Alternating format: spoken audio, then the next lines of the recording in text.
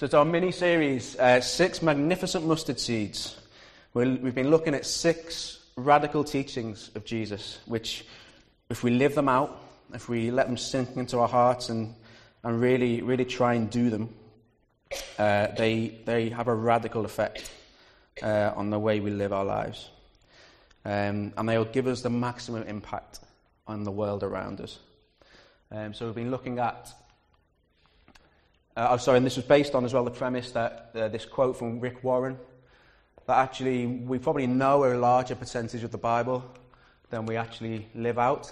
That actually what we know isn't always what we live, and that's this series is kind of addressing. Actually, we want to be more of a living church than just a knowing church and knowing people. So the ones we looked at so far, we started off with Matt Ashworth looking at conflict, and we was talking about taking the plank out of our own eyes before we remove the speck from someone else's. And then we looked at hurt and forgiveness. Chris did a fantastic talk looking at forgiveness and the need to forgive and the challenge that is to us. And actually, what we're looking at this morning kind of sits hand in hand with that. And I'm deliberately not going to cover some of the stuff that Chris covered, because otherwise you get in the same talk. And I was sitting there as Chris was preaching, going, that's part of my talk. I'm going to have to take it out now. But really, I guess my talk and Chris's talk kind of complement each other. So if you haven't heard Chris's talk on forgiveness, or you want to hear it again, it will be up on the website soon. I really encourage you to listen to that one, because it does have a big effect on what we're looking at this morning as well. And then Matt last week with his pie, if you remember, preaching about success and the slice of pie that we try and get out of the world, and talking about not wanting to fall for what this world judges as success, but actually look at what God judges as success, and being satisfied and oriented on a life filled with Christ. And today we're looking at our 4th mustard seed, and I think this is possibly one of the most challenging of all of Jesus' teaching, to be honest. It's one which will probably trouble pretty much all of us at some point, at one point or another, and it's this. And I apologise for the cheesy picture. Matthew 5:44, but I tell you, love your enemies and pray for those who persecute you. I don't know what your first reaction is when you hear those words, when you think, love my enemies, pray for those who persecute you. For many, it's probably this. If you remember Kevin the teenager, that is so unfair. Why do we have to do this? And that's a natural reaction, isn't it? It feels a little bit unfair. It's one thing to love our neighbours, those people who are on the same wavelength as us, those people who are kind to us and nice to us and we get on with. And even that's hard sometimes. But to love an enemy, to love someone who is actively opposed to us and hostile to us, why should we love them when they don't show the same to us? Why should we bother trying to be kind to them and love them when it's likely to be rejected and thrown back in our faces? Surely there's some exceptions. Surely Jesus couldn't have meant this literally. I think straight away there's almost a temptation to start thinking of the enemies in our lives and the reasons why we might be excused from having to love them. The reasons why we might actually, we'd have to take this literally. So let's play with this. I'm going to show a series of people on the screen. And I've set up this scale, 1 to 10. And as we go through, I want you to think about your personal response. Shout it out if you want. On the scale of 1 to 10. 1 being, they're quite easy to love. And 10 being, impossible. I can't love this person. They're just too hard to love. And let's see what we come up with. Well, the evil dictator. Could be Hitler, could be anyone. How hard do you think this guy is to love? 10? 9? Pretty hard. Pretty hard. The school bully. And this will be clouded by your own personal experience. Some of you may have been bullied at school and you might be thinking, 10. Some of you, Ken, Ian, you might have been the bully at school. And you're like, I can love them. I understand what it was like to be a school bully.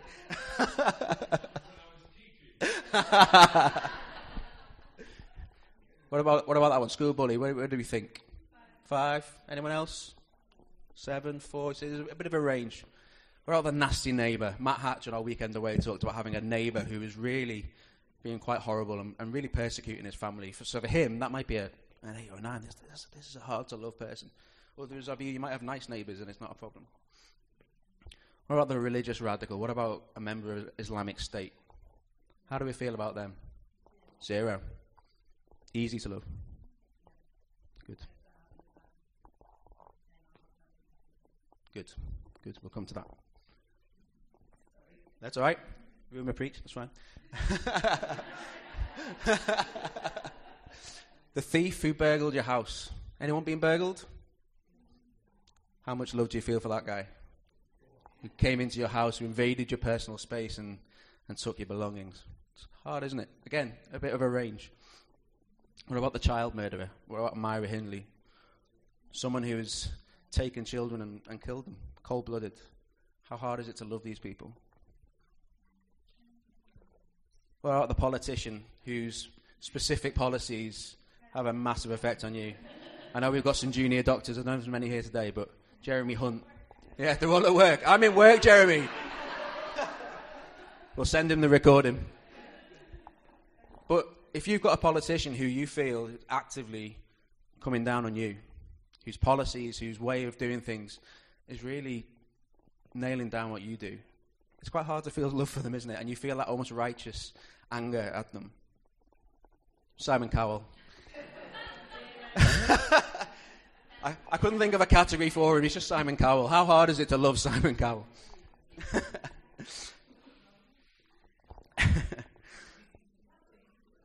I think what I'm trying to show here, guys, is we have a whole range of emotive responses when we see different people who can be different kinds of enemies to us.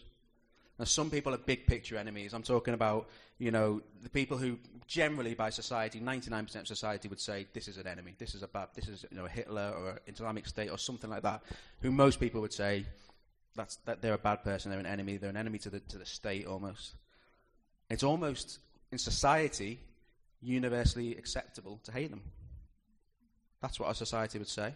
You wouldn't find many arguments if you discuss these people with your friends in the pub or wherever it is, and you declared them unlovable. I don't think you get many arguments.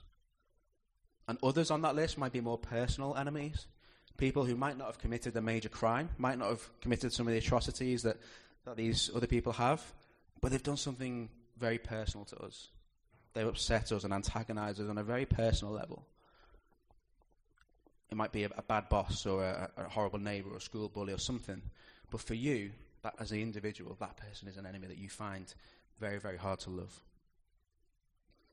And it's likely that we all have this kind of subconscious line in our heads, a response that says, no, this person has gone too far. I can't get around it. I can't love them. I find it too difficult. They've caused me too much pain, either personally to me or in life in general. I just can't get past a point where I can love this person. And there's been all sorts of scholarly arguments made to suggest that Jesus had these sort of lines in mind as he spoke these words. Clearly, surely, he couldn't have extended the idea of love your enemy to absolutely anyone, could he? There must be some exceptions, surely.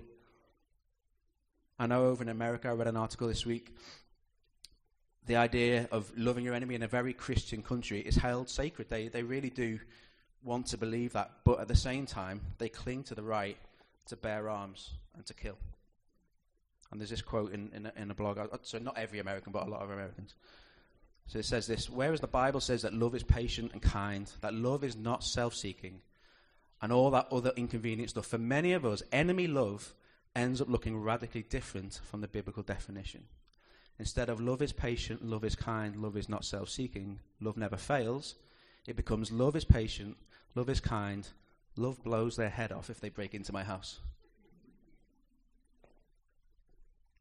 And I think for many people, or maybe not quite as extreme as that, but for many people there is a line, isn't there? There's a line where, you know what, if you annoy me enough, if you upset me enough, I'm not going to love you. You're going to be outside of my love. I'm sorry. I just can't. I can't do it. The problem with that is that Jesus didn't actually leave any gaps for any people to slip through from his love. I don't think there's any caveats, actually, where we can argue, he didn't mean that person. He didn't mean we have to love them. Actually, if we look at the wider passage, we see it pretty much covers all of the ground. Let me read this. This is the passage which that verse is set with, and it's all within the Sermon on the Mount. Jesus' amazing, long collection of wisdom and teaching that turned the world's view up on its head. He says this: "You've heard that it was said, 'Love your neighbor and hate your enemy.' But I tell you, love your enemies and pray for those who persecute you, that you may be children of your Father in heaven. He causes his sun to rise on the evil and the good, and he sends rain on the righteous and the unrighteous. If you love those who love you, what reward will you get? Are not even the tax collectors doing that? And if you greet only your own people, what are you doing more than others? Do not even pagans do that? Be perfect, therefore, as your heavenly Father is perfect." I don't know if you can spot in there, but there's a whole range of different types of enemies in that passage. Verse 44, he talks specifically about those people who persecute you. So that enemy love, in Jesus' eyes, extends to people who actively persecute us. And whether that's a mild annoyance of a dodgy neighbour who's making our life a little bit miserable, but petty, or through actual serious harm and attack and destruction. We think of Christians out in difficult countries where they're actually being physically, violently persecuted. Jesus' love of his enemies stretches to that. Even if someone is hell-bent on making our lives a misery, for whatever reason, whether it's because of our faith, or our race, or our gender, whatever it is, we're to love them. That's what Jesus says. In verse 45, he talks about evil, people who are evil. He says he causes his sun to rise on the evil and the good. Enemy love extends to evil people. People who are morally and ethically bad. People who are wicked and live in a way that brings intolerable pain and suffering to others. It may not be personal pain to us. They may never actually do something that hurts us individually. They might be more like someone in ISIS or we look at some of the dictators we looked at. But their intent is to bring evil to society at large for their own benefit. And yes, we're to love them. We're to love them. In verse 46, he talks about the righteous and the unrighteous. The unrighteous, people who break God's law. People who, when judged by God, will be found guilty and sinful. Jesus doesn't leave us the option of keeping love to within the cozy confines of our churches and our families and our Christian communities. We cannot judge someone else as not worthy of our love based on the way that they live their life and their apparent standing before God. We're to love them. I can't think of many exceptions to these, can you? There's not really any gaps. There's not really anyone you can say, oh, well, Butters, you're forgetting this person. This one person who I can make the perfect excuse for. I don't have to love this person. They've hurt me too much. You're forgetting this one. There's a gap. I don't have to love this person. I don't think there is. I don't think there is. We're called to love our enemies in whatever form they take. If you are in that position, if you've got someone in mind and you're thinking, no, I can't do it. I can't love that person. Then I'd say stop for a moment. Because if the moment we do that is the moment we ignore an absolutely huge elephant in the room. That's an elephant in the room. And that elephant in the room, if you can see, has a Bible verse written on it. Romans 5, verse 10. And that verse is this. For if, while we were God's enemies, we were reconciled to him through the death of his Son, how much more, having been reconciled, shall we be saved through his life? Ouch. Right between the eyes, isn't it? This is Paul writing in Romans sometime after Jesus' words, but it really does shatter any argument that we might have against what Jesus is telling us in loving our enemies. Jesus tells us, love your enemies. Everything in us screams, that's unfair. But Paul reminds us that we ourselves, every single one of us, are enemies who have been loved. And in the most dramatic way possible. Remember, we looked at the different kinds of enemies which Jesus described, the persecutors, the evil, the unrighteous. Well, we may, in various degrees, fit into those categories. But at least to God, all of us, in fact, every human, bar one, who's ever lived, fall in the category of being an unrighteous enemy of God. The Bible tells us we are created by God. He loves us. And he has a plan for each of us. He delights in each of us. He longs to have a relationship with each of us. But you know what? Our human response to that, through history, has been to throw that back in his face. To frequently choose our own plans, our own desires, our own choices. And to reject God. And in doing that, we've made ourselves unrighteous, and we've made ourselves enemies of God, as Paul puts it. Not one human being, other than Jesus, has managed to avoid, Romans says this, falling short of God's glory. Not one person has managed to avoid falling short of the glory of God, of God's standards, and being effectively an enemy of God. And it's the same word in the Greek, the same word for enemy that Jesus used, as translated as Jesus used, and the same word that Paul uses. This word, ekthros, is a word about being hostile, being openly opposed, being in enmity, being in opposition. Being an enemy of God, it's an active opposition to God. And that's how Paul describes our status before God, before the intervention of Jesus. Without Jesus, we are in active opposition to God. We are hostile to him. There's no relationship with him. When he sees us, he sees an opponent. Someone who cannot be judged righteous. Someone who is not on his side and is doing things their own way. But what's God's reaction to that? If God was sitting in that seat and was looking at my PowerPoint slide and we flashed up on that screen, and God had to put us on that scale of 1 to 10, how hard is this person to love? Can you love them? What do you think he'd do? He loves us because he made us. There's a bond that can't be broken. But how easy is it to love someone who you've made, who you love so much, and yet you see them constantly reject and hurt you and upset you and reject you? Any parent will know how hurtful it is when your child is being so rebellious and difficult. When they're just refusing to go the way that you need them to go. You love them, they're a part of you, but they're just being so willfully disobedient and upsetting. How hard is it to love in that moment when actually all you want to do is chuck them out of a window or something? I've never chucked my children out of a window, just so you know. And that's not even close to the rejection and the hurt God must feel.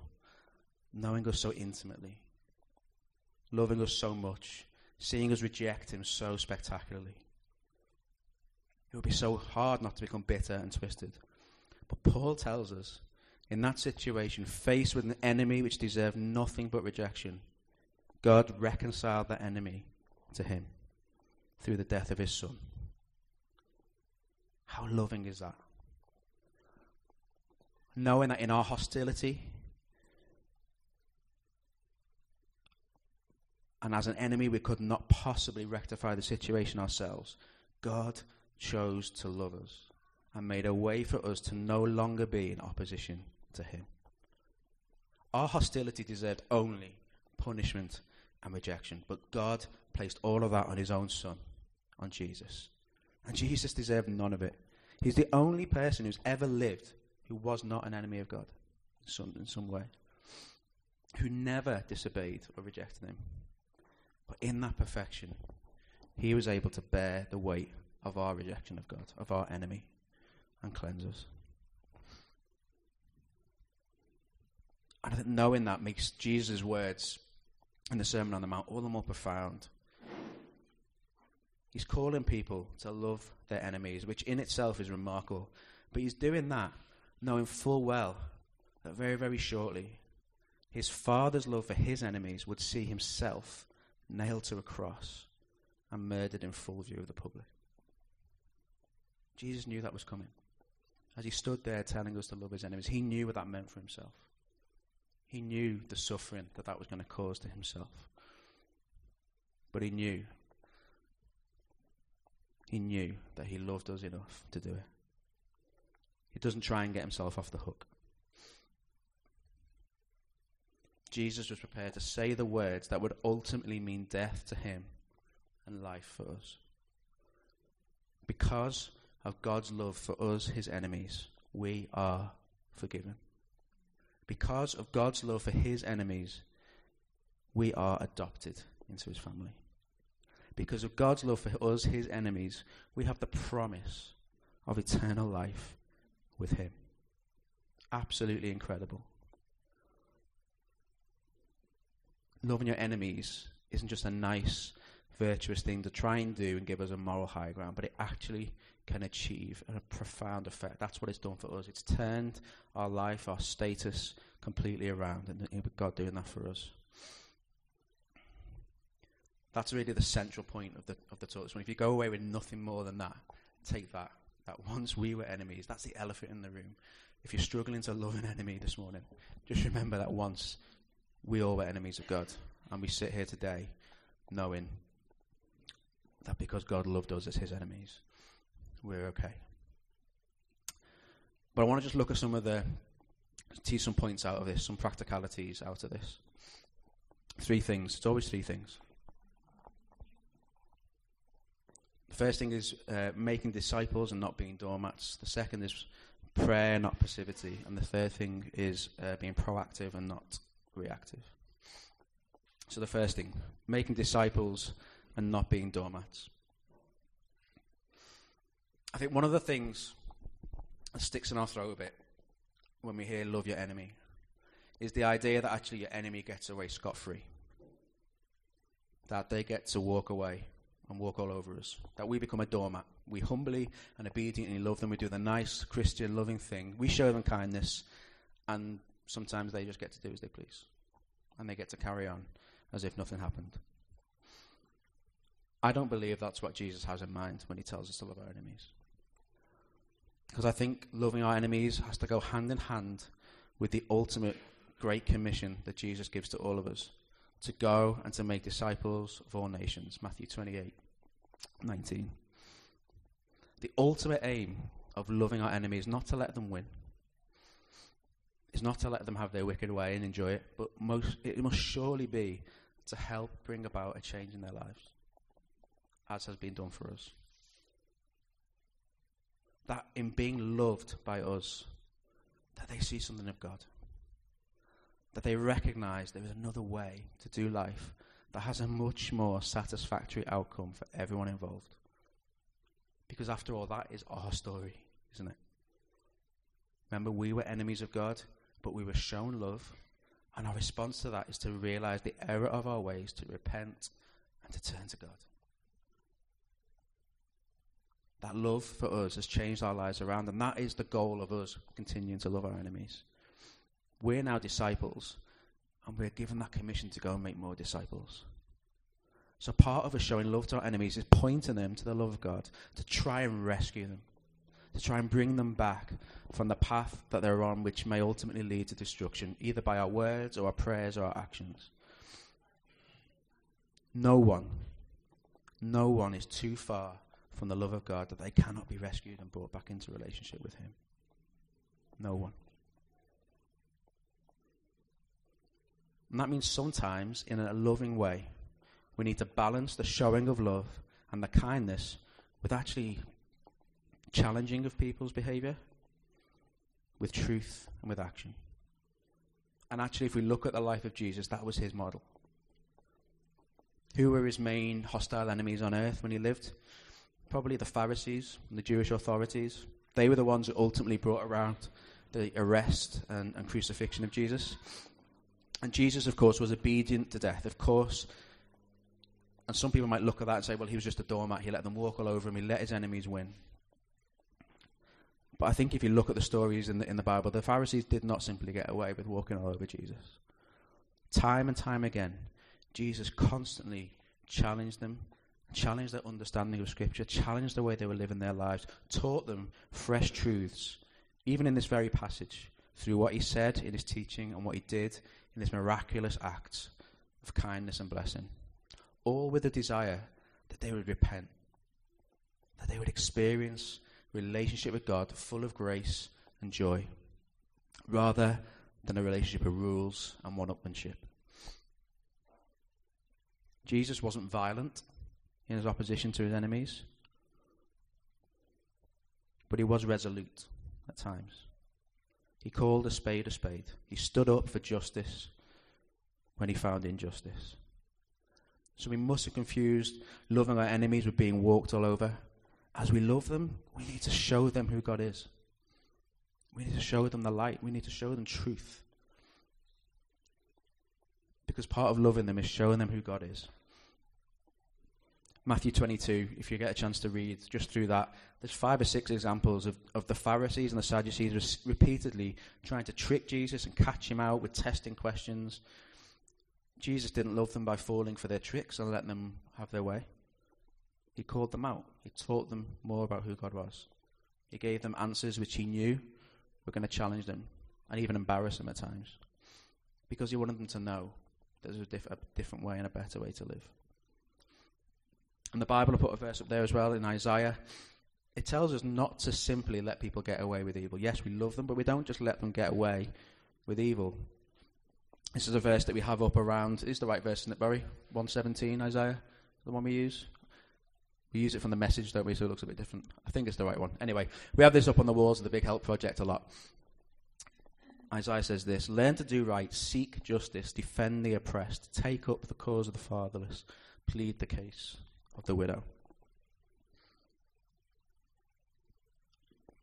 Even as we love our enemies, there is at times a need to react against them and to rally against what they're doing, to point out the injustice and to fight for justice. But hand in hand with the Great Commission, guys. Hand in hand with the intent of leading them to a better way.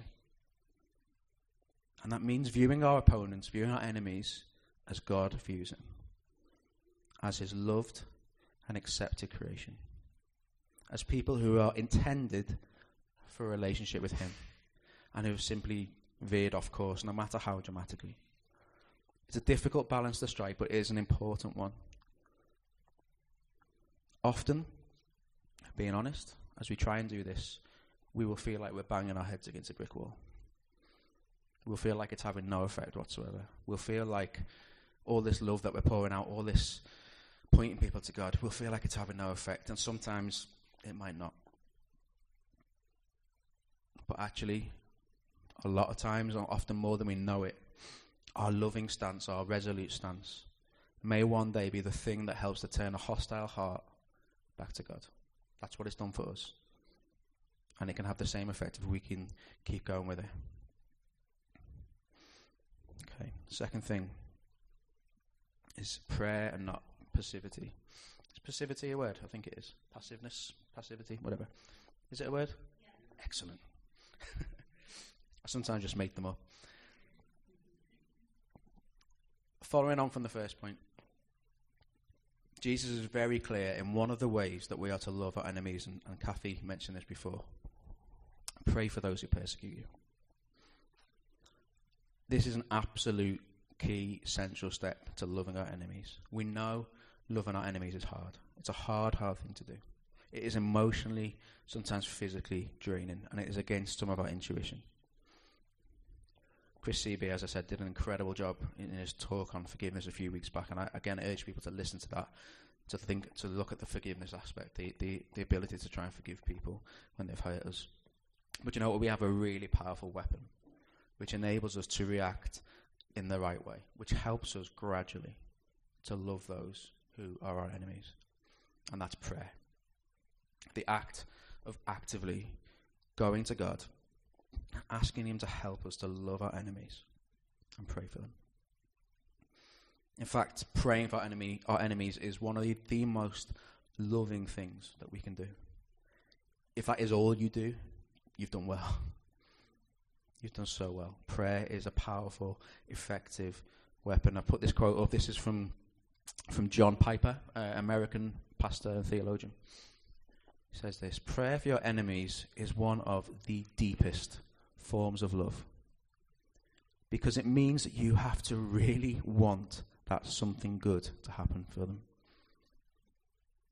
You might do nice things for your enemy without any genuine desire that things go well for them. But prayer for them is in the presence of God, who knows your heart. And prayer is interceding with God on their behalf. It may be for their conversion. It may be for their repentance.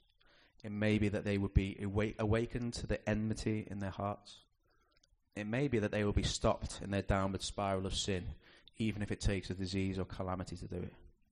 But the prayer Jesus has in mind here is always for their good.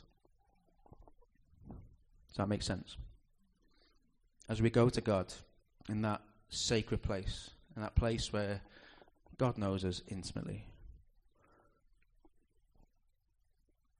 any jealousy, any bitterness, any anger, any malice can melt away. As we draw close to our loving Father, as we see people through his eyes and not ours, as we go to God and say, God, help me to love this person. Help them to know you. It's a powerful, profound, loving thing to do. And it will help us to get the right perspective on the situation we're in. When we are face to face in prayer with the Saviour who loved us as his enemies, we can view our enemies through his loving eyes.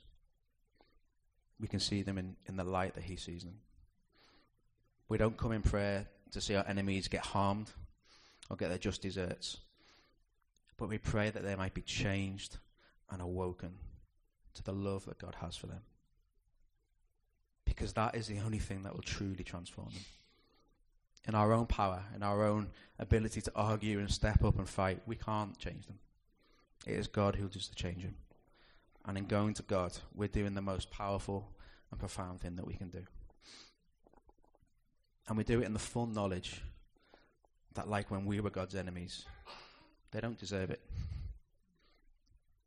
We didn't deserve our forgiveness. They don't deserve their forgiveness. But God loves them, and that's what he wants to give them, if they will only turn and repent. And so we go asking God that they would receive what we received, that they will know what we know, a loving Saviour that turns their life around. It goes a huge way to softening our own hearts and actually enabling us not only to pray in love for them, but then actually to act lovingly towards them. It's not a cop-out. Prayer is not a cop-out. If it is the only thing we can bring ourselves to do, it's a very, very good start. And I believe as we pray more for our enemies, actually, it leads us to more action as well. Okay. Final thing. Our love for our enemies, I believe, is to be proactive, not just reactive. Loving our enemies demands that we actively go beyond the intimate circles of our family and our friends and our community. Jesus stresses in the passage, if we only greet our own people, what are we doing differently to the rest of the world? Even non-Christians, even our enemies, will show love and kindness to those closest to them. And that's no problem at all. It's easy to love people when they're loving us back, when they're close to us. There's a huge amount to be said for reacting in a loving manner when we are treated badly by an enemy or even a friend who hurts us.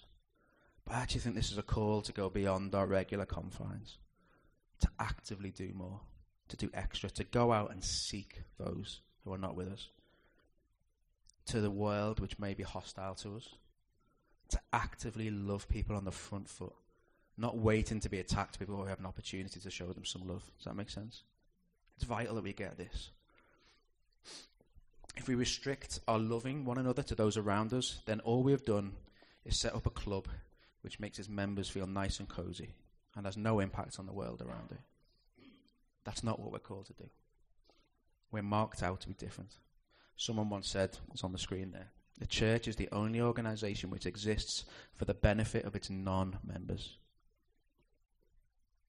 We're not to shut ourselves away to be an exclusive club of believers who have a nice time together on a Wednesday night and a Sunday morning, or a Thursday night if you're in Jack and Sheila's group. We're to be actively seeking opportunities to show our love to those who are hostile to us, to those who are opposed to us, to the unrighteous and the evil and the persecutors. In our missional work, we're not just called to reach out to the nice couple who live next door and we could really see them as a Christian one day. They're so lovely. Which is great, by the way. We want to do that. But we're also to reach the social outcast who seems a million miles away from our comfort zone. We're also to reach those who are openly hostile and have contempt for us. Those who have no interest in a friendship with us. Those who don't want to know us. We're supposed to go and love them as well. And that's what we've tried to do so far in Freedom Church and also at the Big Help Project. We've tried to put things on ministries and action projects and events which communicate the love of Jesus indiscriminately. Even to those people who haven't particularly wanted to hear it. For example, the park event we're going to do in July. Anyone could turn up to that and benefit from it and be blessed by it, whether they're a friend of ours from down the street or a neo-Nazi who happens to be walking through the park and sees our bouncy castle and wants to have a good time. It doesn't matter. We put it on for everyone, indiscriminately, whether they love us, whether they actively hate us. We want to show them our love, show them that we want to bless them. Baby Basics, we've never met the people that receive our baskets of baby goods. And it could be that some of these baskets go to be, I don't know, anyone. It could be someone, a Muslim who sympathises with Islamic State. Could be, I don't know. It could be an angry atheist who's got a blog denouncing God and who's constantly writing about God not existing. Could be.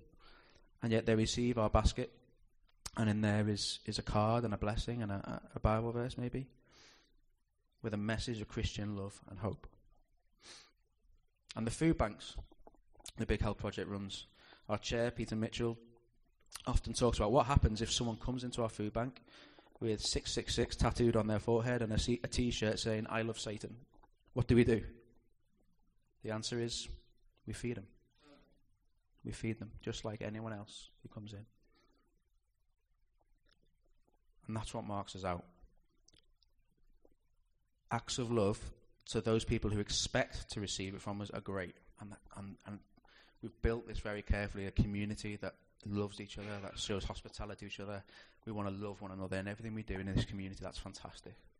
But what marks us out are the acts of love that we give to the people who least expect to receive it.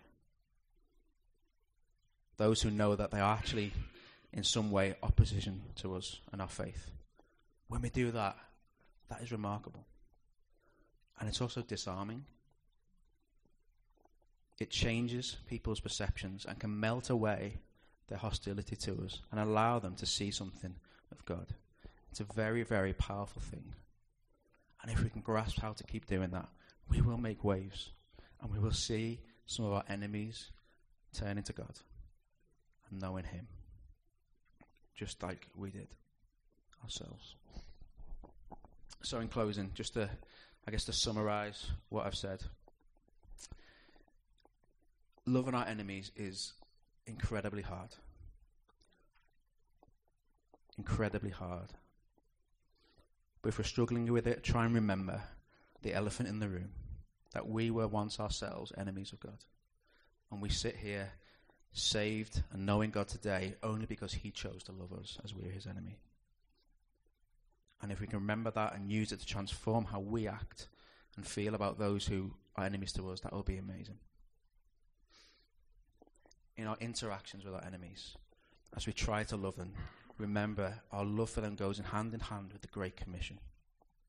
An enemy to us is still a potential disciple of God. And our acts and our words can lead and teach them who God is, to show them a better way. Loving them doesn't mean we're letting them walk all over us. But actively demonstrating the love of God, which has transformed us, can do the same to them. If you're stuck, what to do?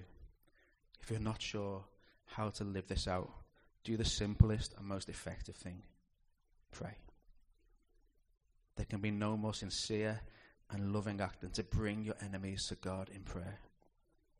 And it has the added advantage of transforming us too as we do it.